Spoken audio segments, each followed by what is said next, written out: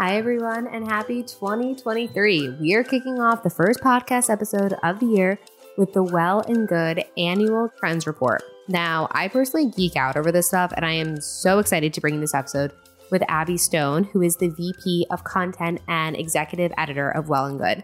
In case you aren't familiar with Well and Good is a leader in the wellness space and has been for over a decade. It is one of my go-tos for the latest and the greatest, and their site is filled with so much goodness. I remember sitting at my desk at my first job out of college at an advertising agency, and I would read their website religiously every single morning. It has always been one of my go-tos, and I love that they do this report. Every year, they publish their annual Well Trends program, and it's their biggest event of the year.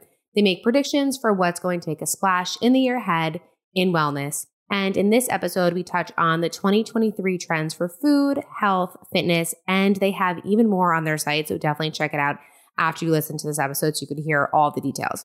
Well and Good has been spot on in the past years, so I'm really excited to share this episode with you guys and hear what you think, because they have been on point each and every year for a majority of their trends. If you do love this episode, share it with your friends, tag myself and Well and Good when you are listening, and if you're enjoying this podcast, don't forget to rate and review over on iTunes. Happy New Year, and we'll be back with another episode in 2 Tuesdays from now that we've been saving up for you while I'm over here in Newborn Land. Hi, Abby. Hi. Apologies, I'm in this cave. It looks nice. I want to join in that cave. Where are you?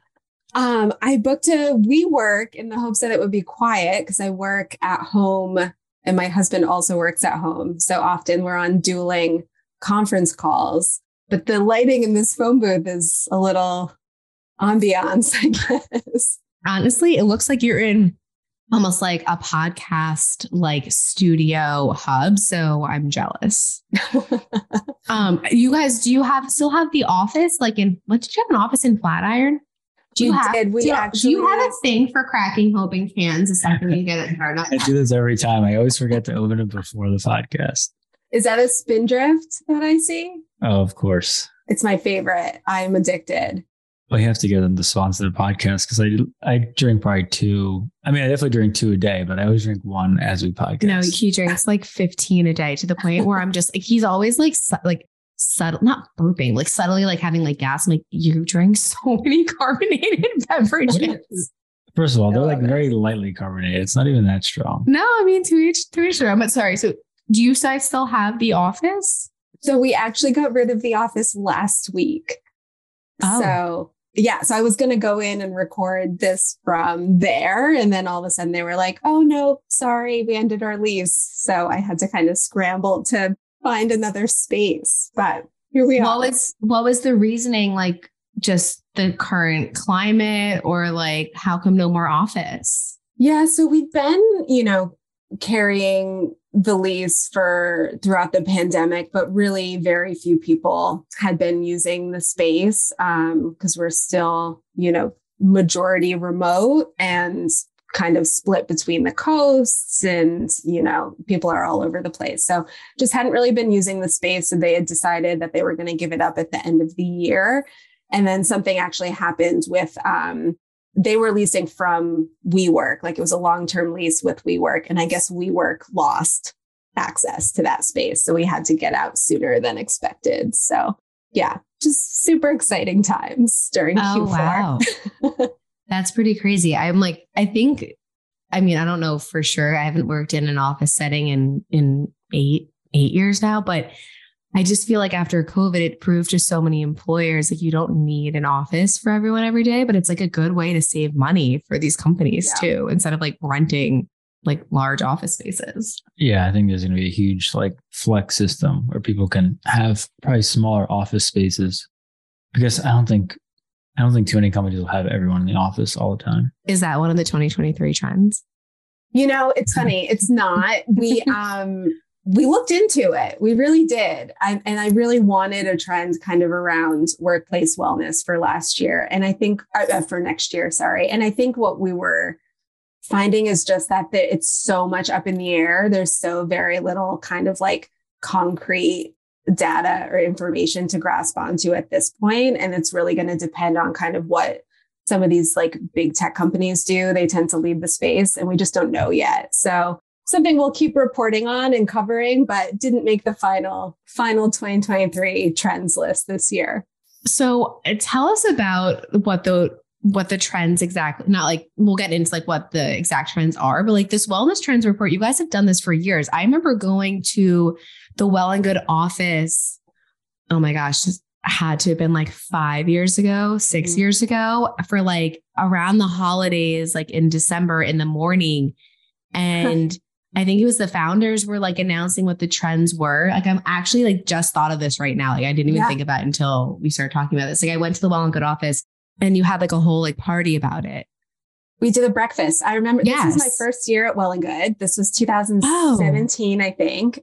And yeah, that year we did kind of a small launch event for mostly press and kind of like leaders in the space and kind of like people within wellness. Yeah, I remember that. That was so funny. It's gotten bigger and better since then. So yeah, to just back up a minute and talk a little bit about trends. So we've been compiling these wellness trends reports. It's something Well and Good has been doing as a brand since the brand was founded in 2010. So we're going on like year 13 for this. And they really have gotten bigger and better and more robust every single year. So we start working on these trend reports in the summer, usually. So like midway through the year, months before we launch. And we just start as an editorial team, compiling all of the pitches and emails that we've gotten in our inboxes. The reporters on my team are constantly talking to wellness leaders and experts and brands in the space. So they just start kind of putting all their data together, putting the pieces together and seeing where they think things are heading in the year to come. And then as we kind of work through a long list that keeps getting shorter as we go, proving these things out with just tons of, hundreds of interviews with these brand founders and leaders and doctors and experts in the space. Because we really do want to make sure that there is enough support to prove these out. We don't want to call something a trend if we're just kind of guessing that it will be. We really want to be sure about it. So yeah, and we started with that small breakfast launch event. The past few years, we've done like a big launch party in New York City. So we'll be doing one again this year as well, in early December. Yeah, it should be like a fun cocktail party where people can come and test out some of the trends and try them out for themselves to really be on the vanguard. So really excited about that. It's awesome. Yeah, looking back at some of the prior years, I think you guys really nailed a lot of the trends that actually have come up. Do you guys review prior years to see where you've like hit the spot and where maybe you missed? We do, yeah. And we try and, once we name something, continue reporting on that topic throughout the year as well. So, something that really was proven out from last year was we talked about really the rise of these menopause focused companies. And I think that's something that we've really just seen explode. And we've kind of continued to cover, launches from Stacey London and Katie Couric is backing brands. And there's just like so much information in that space.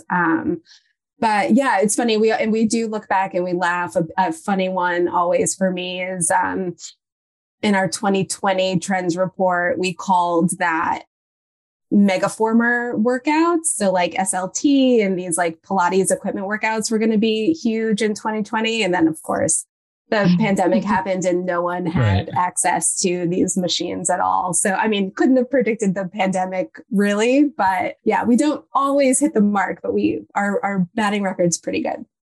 Yeah, for sure. It's pretty impressive. So before we dive into what the trends are for this year, would you mind just giving the listeners a little background on who you are and what you do at Well and Good? Yeah, absolutely. So my name is Abby Stone, and I'm the Vice President of Content at Well and Good.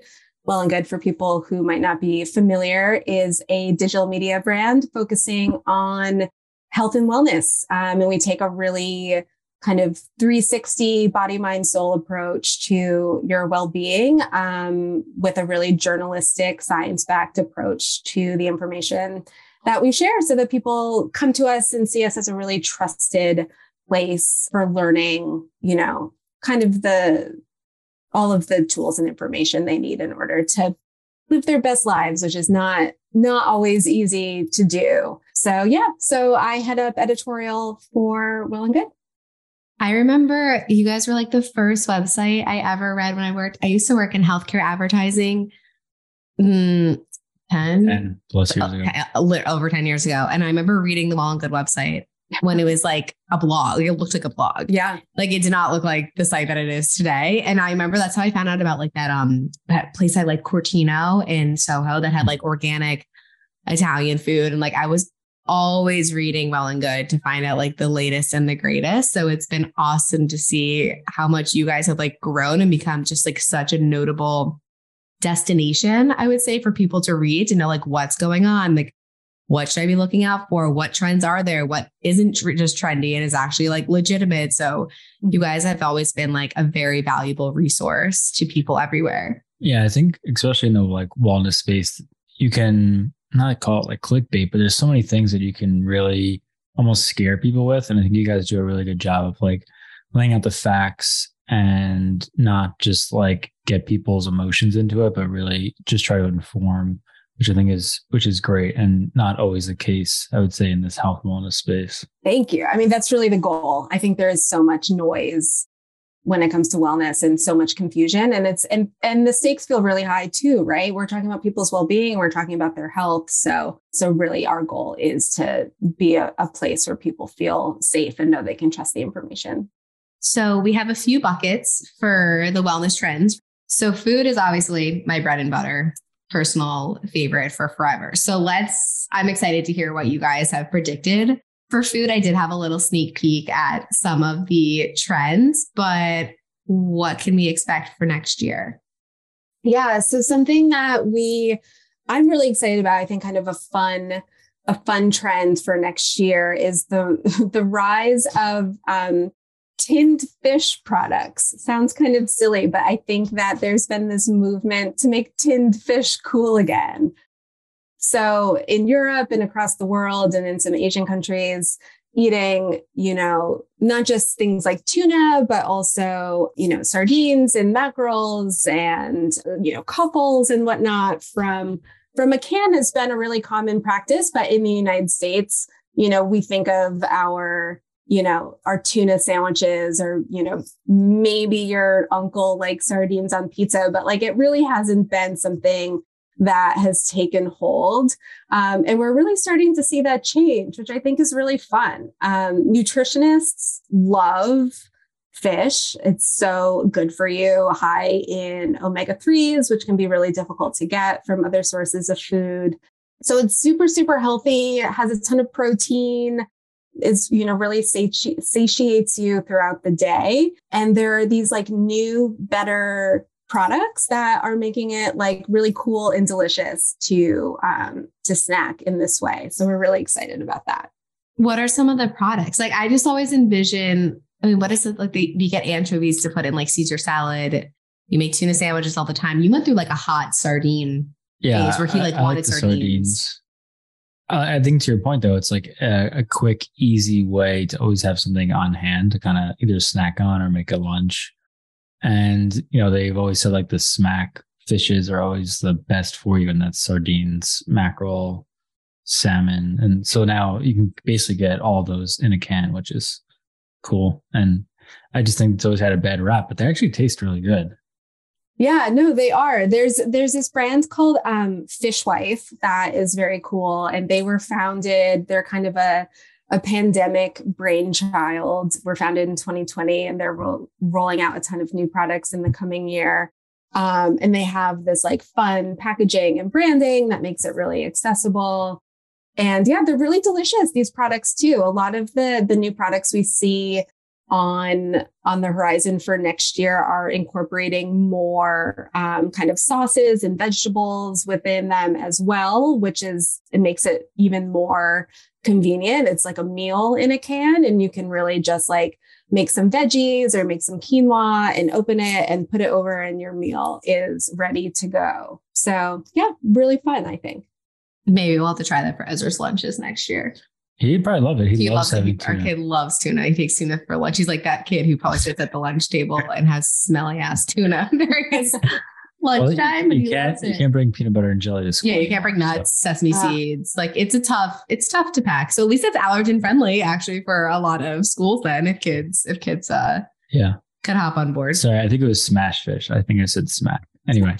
The healthy ones. I don't know. I'm so pregnant. My brain is like, all right, smack sounds good too. Don't care. Okay. So next, snackable supplements going beyond the gummy. What does that mean?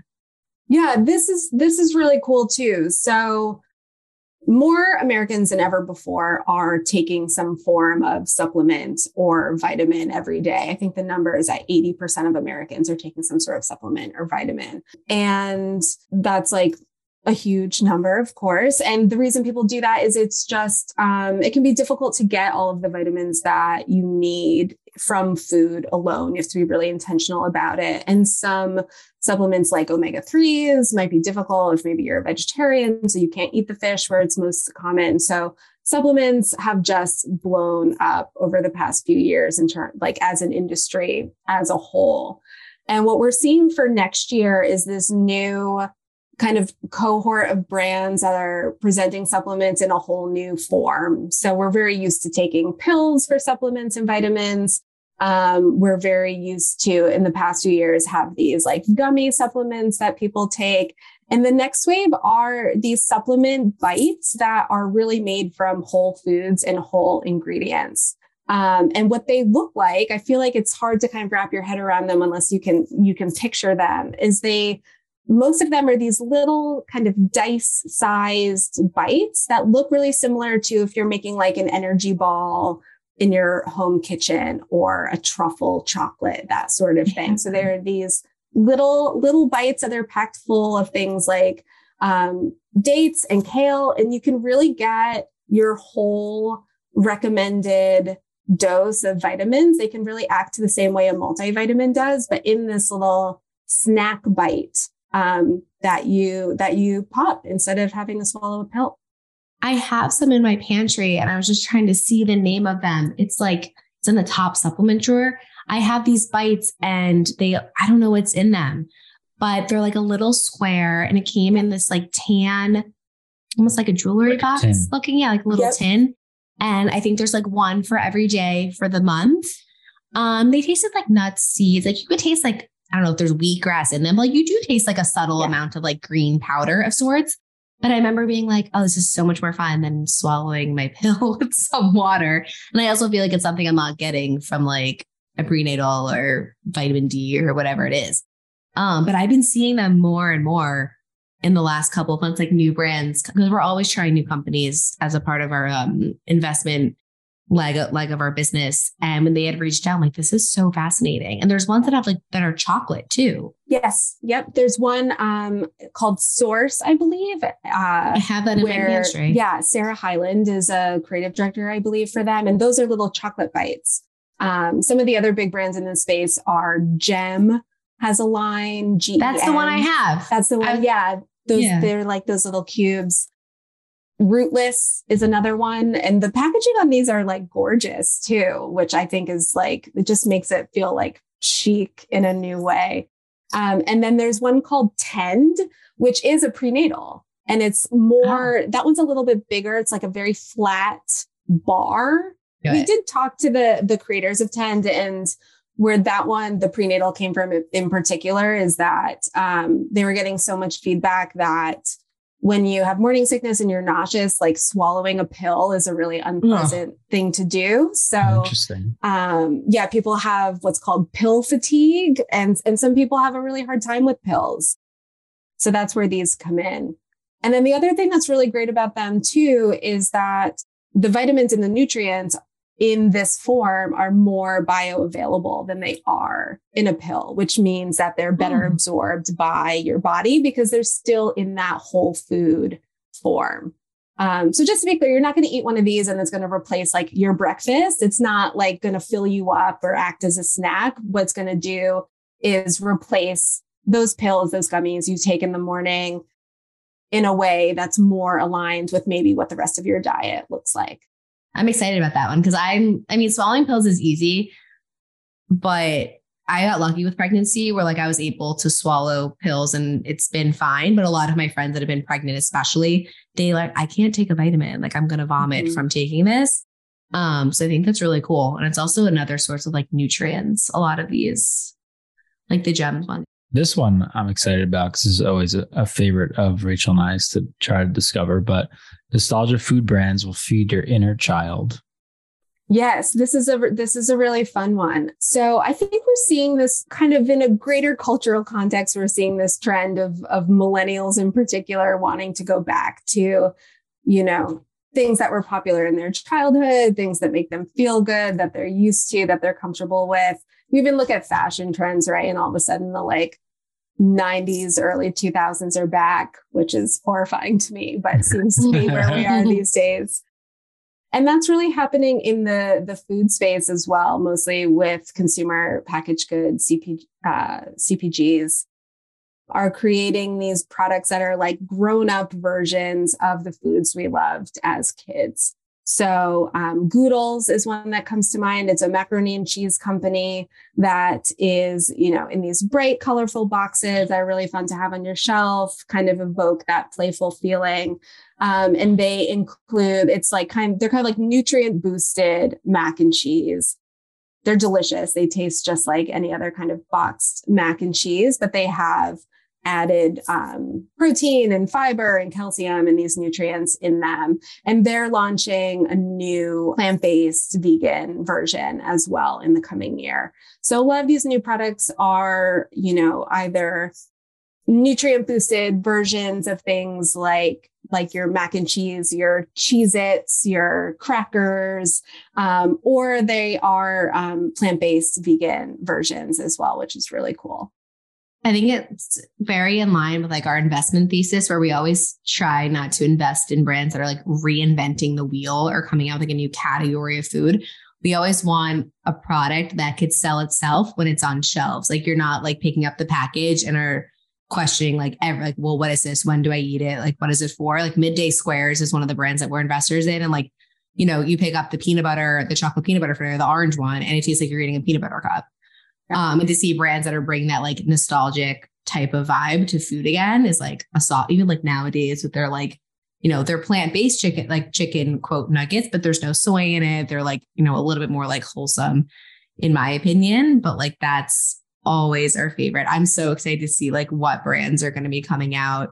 We've even been looking at ones that like, you know, there was like a jelly company and it's like every brand that we get excited about is like not someone that's like inventing something new. They're just making things that we already know and love, but in a better way, better for you way. Totally. And delicious. Like that's been a through thread of these two. It's not like they're healthifying something and it's no longer something you want to eat. No. And it's something that's good for, you know, a lot of these are foods that you might think of as being a kid food, but they're foods that we enjoy as adults too. I love making boxed mac and cheese for myself, for example. I made, Banza has like a craft microwave mac and cheese. And on Friday last week, I didn't know what to make the kids for dinner. Like we got to be the end of the week. I was like, oh my gosh, I don't know.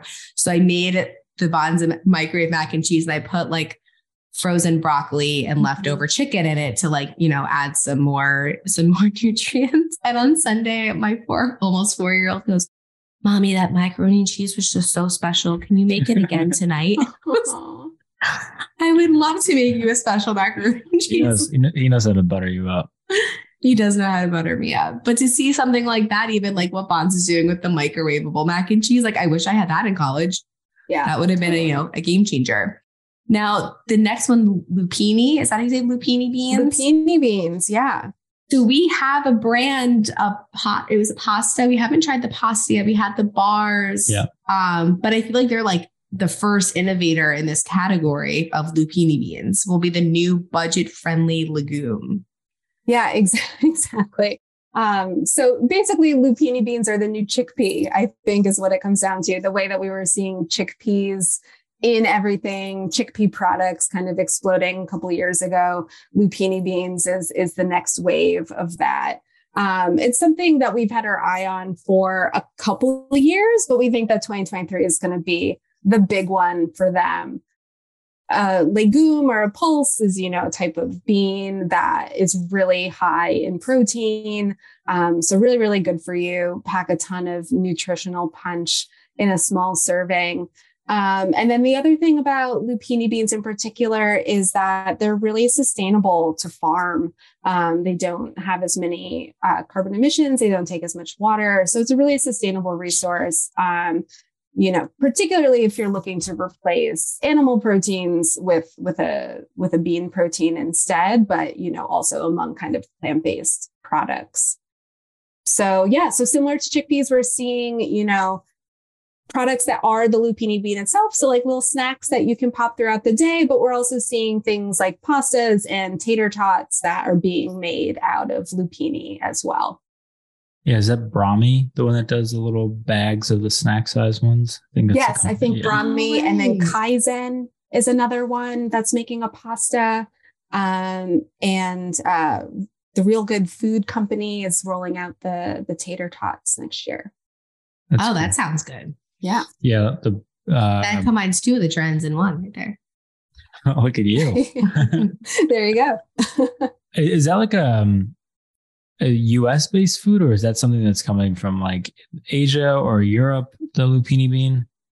Yeah, so they've been common in Europe for a long time. Okay. A lot of the sources that we spoke to have highlighted that they're making more inroads with growing them in the US as well. So that's another way that it'll be more sustainable, better for the environment, is if we're able to shorten that supply chain by growing them in the US. So inroads being made there. But yeah, if we're drawing parallels between trends, you can draw one between this and the tinned fish, because this has really been like a European diet staple for a long time that's making its way stateside. Sports and energy drinks are getting dusted off. Yeah. So I think this is an interesting one, because it's definitely one where we're seeing a lot of movement, but the jury's out on how much of it, to be frank, is kind of health washing versus these products actually being better for you. So what we're seeing is that, energy drinks for so long, you would think about Red Bull, you would think about Monster, you'd think about 5 Hour Energy, and these really kind of like testosterone fueled, masculine, sports bro approach to energy drink. And what we're seeing now is there's kind of this new wave of energy drink that has more of a wellness halo, that kind of wellness vibe associated with it. So kind of the leader in this field that a lot of people probably heard of is Celsius. A lot of people on my team that love those like Celsius drinks. They have them in the morning instead of coffee. And we're just seeing more brands like that starting to percolate. And what's interesting about them is there's really a broad range of the formulations that go into these products. A lot of them are still using caffeine. And this is why I talked about health sourcing as well. A lot of them do still have a lot of extra added sugar. So if this is something that, you're a fan of energy drinks, or maybe coffee doesn't sit well with you, so you're looking for another source of caffeine, definitely read the label and see what's in there. But a lot of these other drinks are also infusing things like adaptogens, ashwagandha, L-theanine, some of these more kind of natural, what are known to be energy enhancers or mood boosters as well. What about like this? What do you guys mean by the sports drinks? Is that like the Propels and Gatorades of the world? Like, are there kind of like healthier options of those coming out that you've heard of? What we're seeing too. So we're thinking more about kind of the those energy drinks, the caffeine boosted drinks, but we are actually seeing new products as well that are kind of combining the two. So, it's like a energy boosted electrolyte drink is something that's, gaining more traction, so that you're getting more from it than just that kind of like energy boost. So yeah, it's less of the Propels of the world, although we're definitely seeing kind of these hybrid products percolating. Interesting. My dad will be excited. Those guy loves a good. I was watching. Yeah, he loved what was when he's Monster. Monster was his big. Oh my God, all the time. It was like his ride or die. Now the next category, health. So virtual reality is coming for your healthcare. What does that mean? I know it's a little abstract. I feel like it's impossible to have a conversation kind of about technology or about the internet these days without the metaverse coming up, right? It's like the new buzzword. It's a space that, you know, you've probably heard the term, you might not know what it means, but it's there. And what we're seeing is that the health space and kind of like the health treatment space is beginning to adopt virtual reality technology, which is, you know, very futuristic, but the future is here. The FDA had a 2-day summit in spring of this year just to kind of discuss all the new research that's coming out around virtual reality technology that can be used to treat various health conditions. So a lot of traction there, a lot of excitement within the medical community. The FDA has approved and rolled out, you know, or I guess 3 new products have rolled out this year that have FDA approval that are virtual reality based. And the areas where we're seeing the most promise are in terms of mental health and chronic pain management, which are, you know, super important kind of widespread problems that often get kind of lost in the shuffle. So I think there's a lot of anticipation around potentially having more options for people who are dealing with these conditions. Now, is this something where it would be like an at-home treatment, or you would actually have like a virtual reality set and do it at home, or would you still be going to like a doctor's office or a center and then be surrounded in this virtual reality? Yeah, so I think both. I mean, these products that the FDA approved are, you know, your doctor can write you a prescription to use a VR set for, you know, for mental health conditions. Or the other big field that's gained a lot of traction for kids in particular is treating lazy eye. Virtual reality can be really useful with that. So those are kind of things that you can do at home as long as you have a headset. The other cool space kind of on the flip side of it, where the healthcare community is making use of VR, is also as a training tool for surgery as well. So being able to kind of have a more hands-on approach while training doctors. So, you know, kind of a full spectrum. And I think we're still in the early stages of knowing exactly what's possible in this space, but it's a conversation that, you know, we called it as a 2023 trend because I just think we're just going to hear about it nonstop in the coming year, kind of in the same way as we've seen with things like psychedelics, right? So we're not at a place with like ketamine therapy where everyone's doing it now, but it's become kind of unavoidable, you know, to not hear about it in the mental health space. And we're seeing the same trajectory for these VR treatments. It's really interesting. And then jumping to another one, clean up on aisle, cold, flu, and painkillers.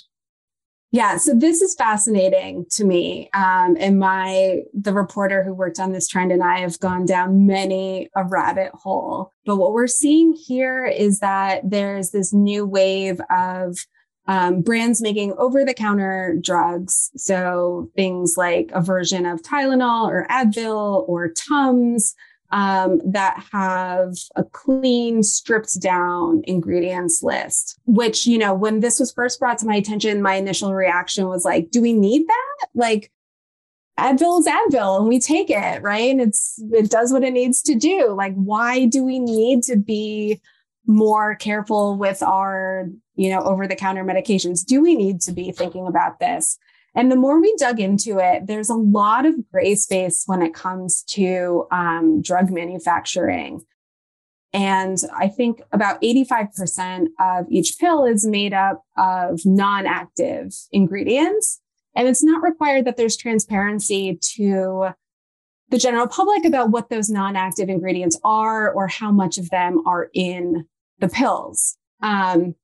And I don't want to be like stranger danger about this because for the most part, it's not something that's going to have a huge impact on you. But where you really might want to pay more attention is some common allergens. It's pretty frequent for them to end up in pills. So things like lactose or gluten might be in your pills and you might not realize it.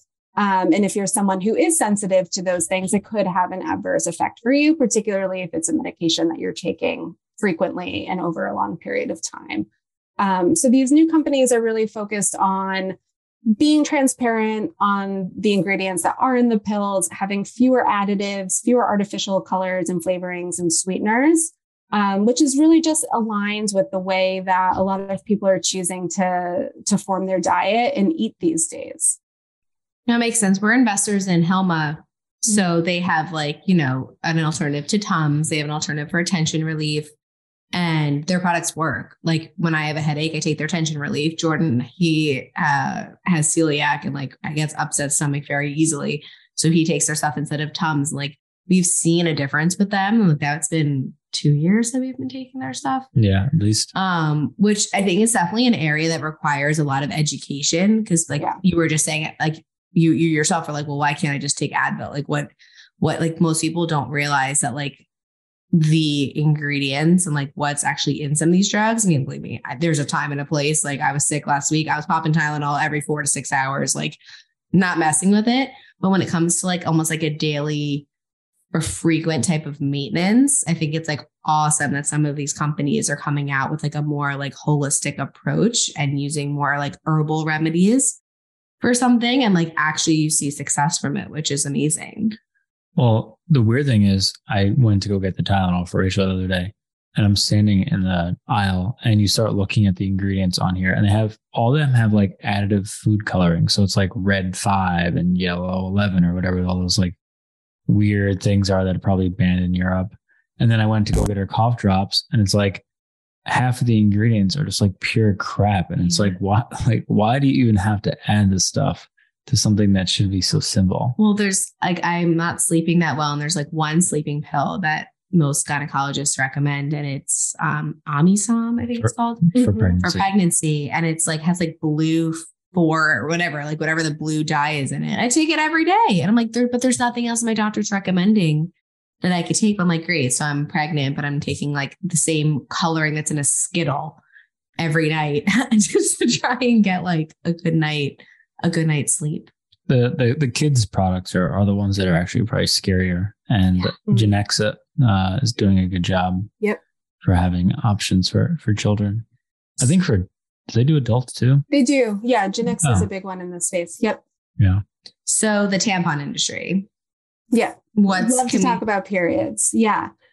What can we expect? Because like, you just don't, I like now I know, but like, you know, I'm 30, I got my period 20 years ago. I didn't realize that there was like shit in tampons or like in pads. It's like rubbing all against your privates. Like what should people even be looking out for? And like, what can we expect?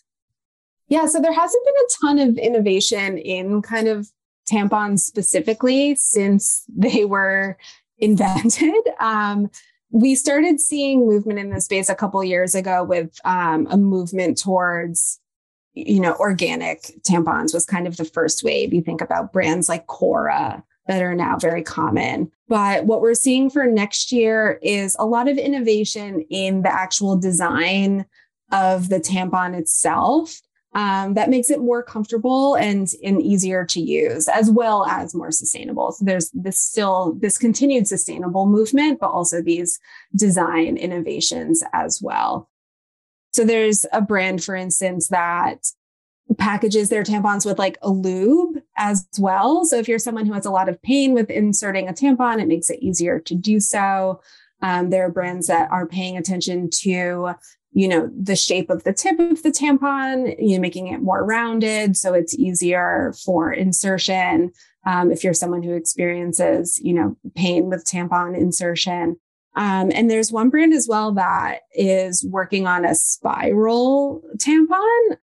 It's not spiral when you like put it up there, but kind of when it expands, it's in a spiral shape, which is meant to be more absorbent than kind of the typical fanning out we see of most tampons these days. So working better for you, working with different body shapes and body needs, and really moving away from this, you know, one size fits all, or I guess, you know, light, medium, super approach to tampons so that you can really find something that works best for your body.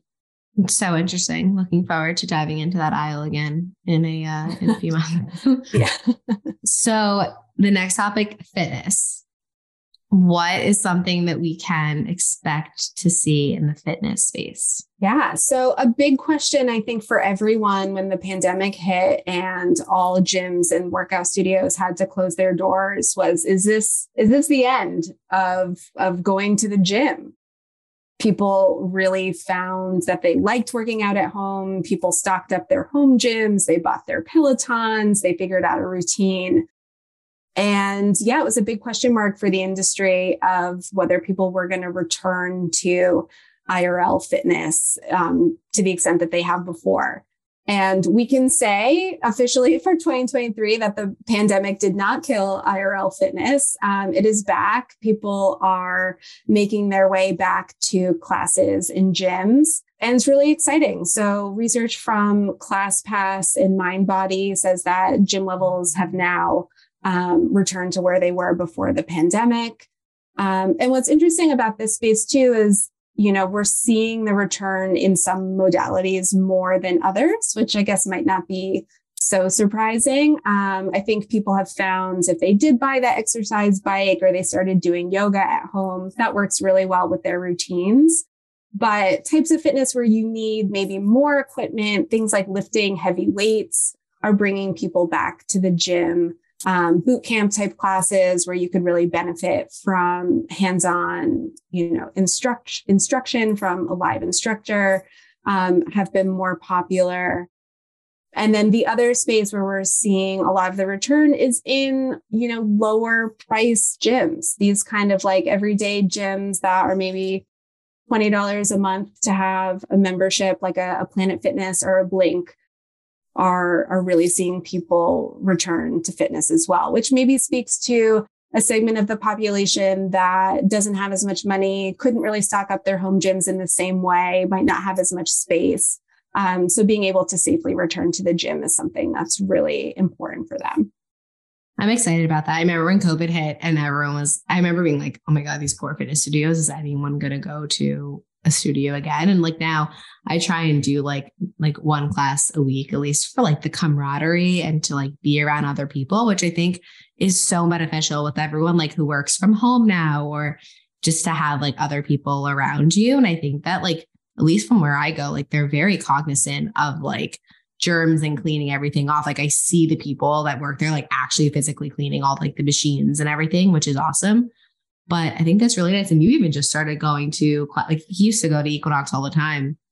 Yeah, I loved the one, going to a gym, and then two, some of the group fitness classes, and then obviously lost that during COVID. So I started to go back. I just think one, for like Rachel said, camaraderie, and just two, working out, I think is sometimes difficult to do by yourself. So if you have other people there pushing you and motivating you, I think people realize like they got fatigued doing it at home and kind of miss that for sure.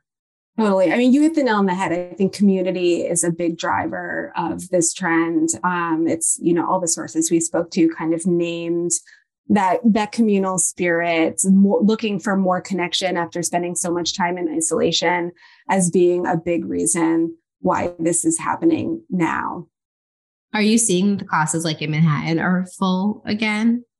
Like when you go, yeah, I haven't been to many personally. Honestly, I am someone who got a bike and it works out pretty well for me at home, but I've started dipping my toe back in for yoga classes in particular is something where I have a dance background is kind of where my happy place is. So that like studio class feel, being around people, having an instructor, is something that I really love and crave. So I've been dipping my toe back in, starting with kind of like yoga and Pilates and those types of classes. But yeah, there's a brand new hot yoga studio in my neighborhood in Brooklyn. It seems to be packed every single day. That was another big concern for me. A lot of these fitness studios were kind of small mom and pop shops that closed during the pandemic. And you really feel for those small business owners. So it's been really nice to see that there's a resurgence and a lot of them have been able to open their doors again. So the next trend, I guess, while you're working out in real life. You're tracking it, but it's not on your wrist. So you're talking about the Oura Ring, or are there going to be other fitness trackers coming our way? Yeah, we are both, all of the above. We are talking about the Oura Ring, but there are others as well. So yeah, it's impossible to talk about fitness trends without talking about tech. They've become so intertwined over the past decade. And the segment of fitness trackers that we really have our eye on for next year are ones that are designed to be invisible. So designed to be not distracting for you, not something that you're constantly checking in on in terms of your steps or your heart rate, but you just kind of set it and forget it. And then it feeds that data back to you. So the Oura Ring is a great example for people who aren't familiar. It's mostly like a sleep tracker, but it tracks your metrics throughout the day and while you sleep. And it's a ring. It's very chic looking, kind of easy to wear.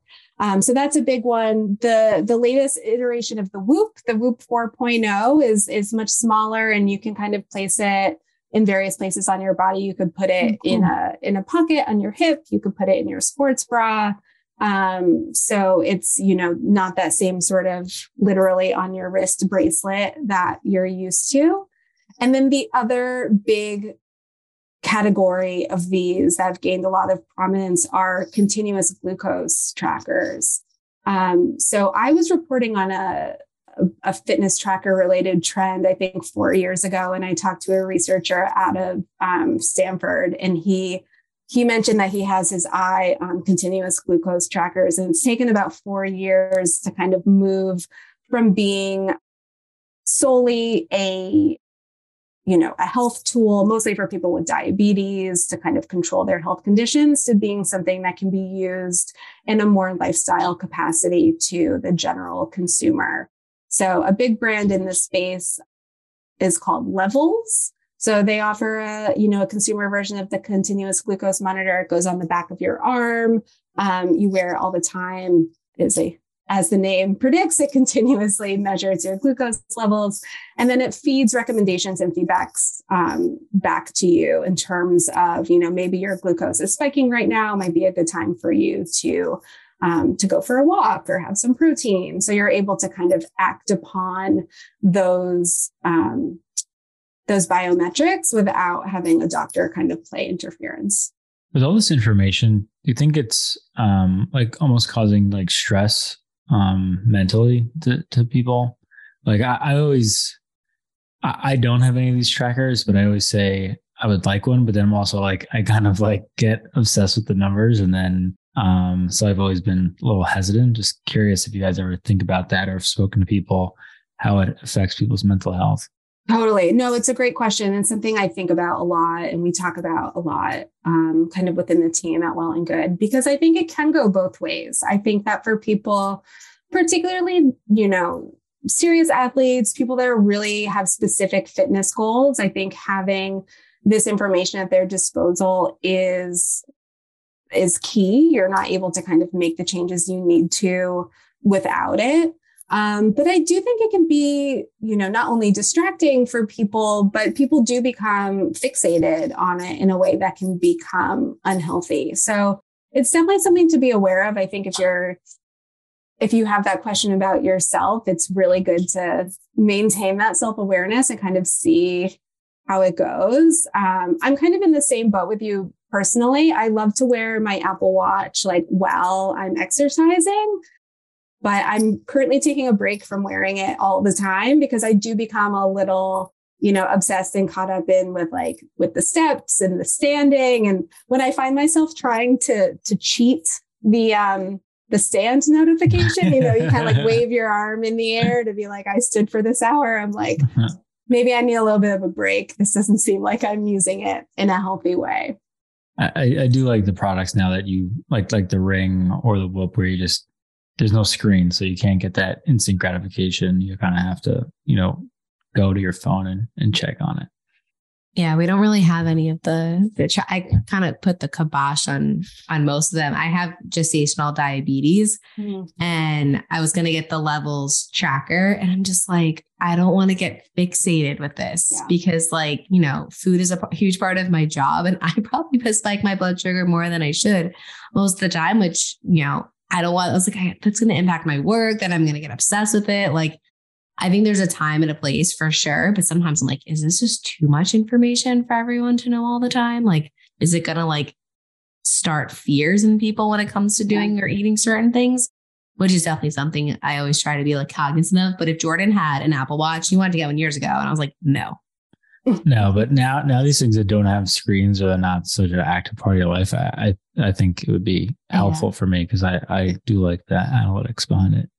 Another one that's really cool is the brand Eat Sleep. I don't know if you've heard of them. So they make mattresses. I was going to say they're a mattress company, right? Yeah. So they do sleep tracking through the mattress itself. And then the mattress also does really great things like cooling. I sleep really hot. So it can kind of see if you're not getting good quality sleep in real time. It can kind of adjust the temperature, which is really cool.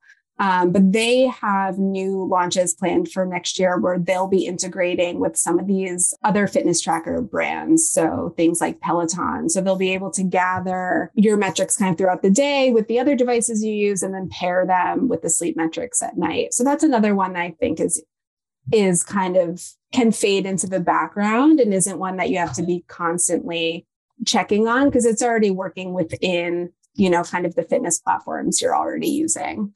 But I totally agree. It's like with all of these new innovations in wellness, I'm always really excited to see what the next thing is. But we do need to be kind of conscious consumers and smart about the things that we're trying and really know what's best for our bodies and our habits as well. And not everything is going to be for everyone. And I think that's kind of the trickiest part for people to figure out for themselves. Well, Abby, this was we didn't even touch on self-care or beauty, but so by the time the podcast episode comes out, it'll be just after the new year. So when do the trends officially come out? So I'm assuming they would be on the Well and Good site. Yes. So the trends launch December 6th. So this will be live. So everyone will be able to check it out at wellandgood.com. I'm so excited. And maybe we'll do like a recap at the end of 2023 and kind of rendezvous and see like what happened and what didn't happen and chat about for 2024, which is scary now that I just said 2024 out loud. Thank you so much. If you could tell everyone where they could hear more from Well and Good or from yourself for the listeners, that would be great. Totally. So you can find us at wellandgood.com. You can also follow us on Instagram at I am Well and Good, and check out the Well and Good podcast wherever you listen to podcasts. We're having conversations about wellness every single week. Amazing. Awesome. Thanks, you, Abby. Thank you both. This was so fun.